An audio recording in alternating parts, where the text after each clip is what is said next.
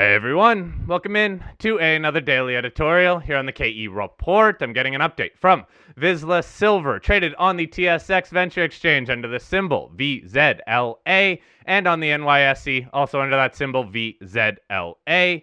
I am chatting with the president and CEO, Mike Conart. Now, Vizsla Silver focused at the Panuco project in Mexico.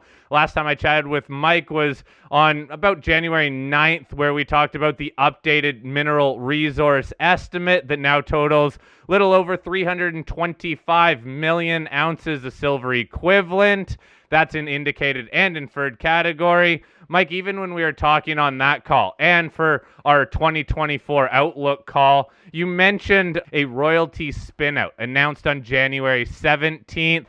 There's a couple parts to this royalty because there are some parts of this project that already have pre-existing royalties on them. So can you take us through what this royalty package spinout looks like, please?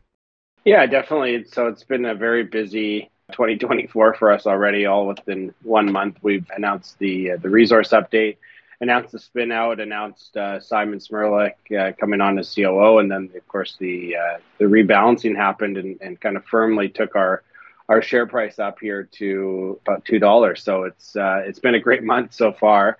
With regards to that, the royalty spinco, effectively how shareholders can think about this is that there's a 2% royalty across the entire property.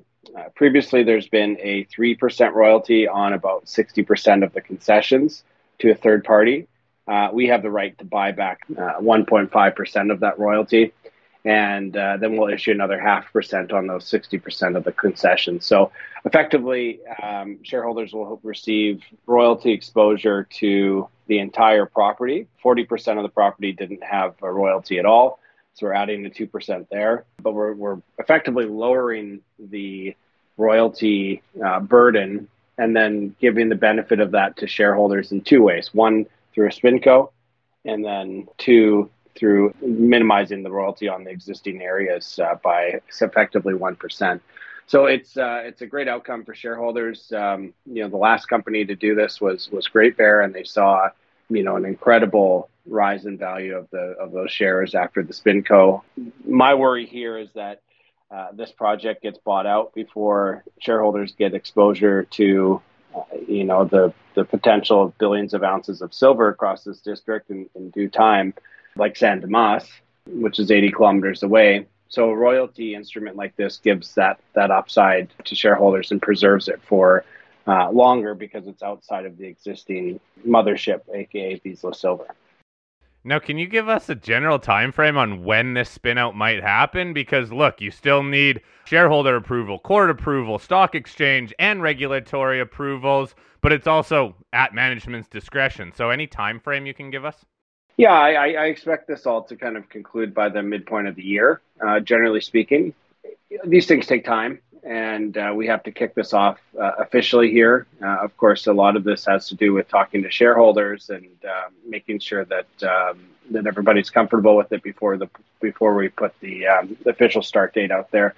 But I expect that to happen shortly here, and shareholders almost entirely have been overly positive on this, which is a great sign. And of course, it's not surprising because we're shareholders as well, and we always try to find ways to maximize value for shareholders.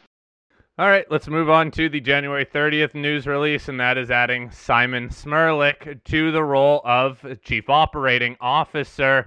This goes along with what you and I have talked about, building the team to be more mine-building focused for when the company really goes further down that road. But you have continued to advance this asset as well as continue to explore. But what will Simon bring to the team and the overall corporate strategy here in more of that mine-building sense?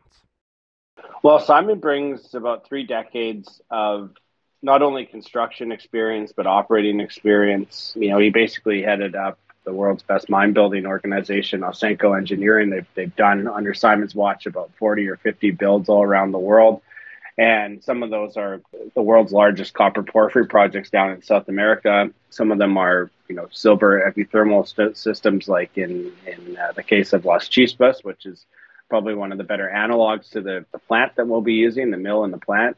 So, it's incredible to have his experience and a direct analog experience in Mexico to help us unlock the next steps here. But in addition to his construction experience, Simon has led organizations that are really quite large. Ausenco probably has 3,000 employees directly, and then other contractors, probably upwards of 10,000 people at any given time involved with under Simon's watch. So he has been a mentor of mine for many years now. He's been an early director of Vizsla Silver, and he brought the culture and basically how we can effectively manage a large group of people within our company.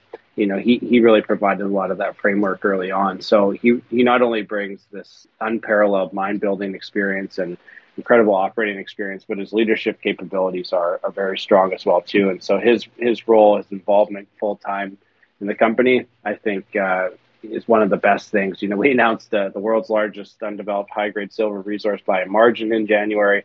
The royalty spinco is very good, but this is my favorite piece of news here for the year. Simon's just basically an incredible addition to the company. Now, in terms of Simon and some of the other people that you have added that more are on that mine builder front, can you take us through kind of the team that's around Simon that, again, is focused on more of that mine build?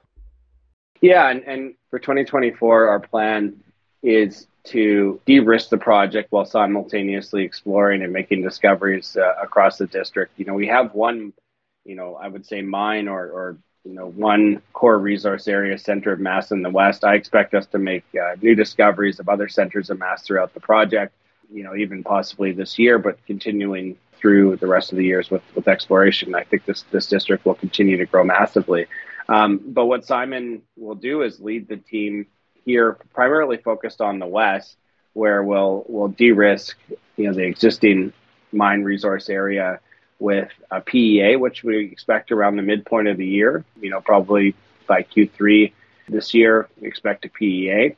And then at the same time, we are de-risking the project by undertaking a permitted bulk sample test mine at Copala and Napoleon, and that's permitted, that's moving forward. It's something that will move along in parallel to the PEA when the mine design becomes a little bit more full here. So Simon is basically tasked with overseeing all the technical aspects of the company now, including exploration, working with Jesus Velador, who's an incredible geologist and incredible explorationist.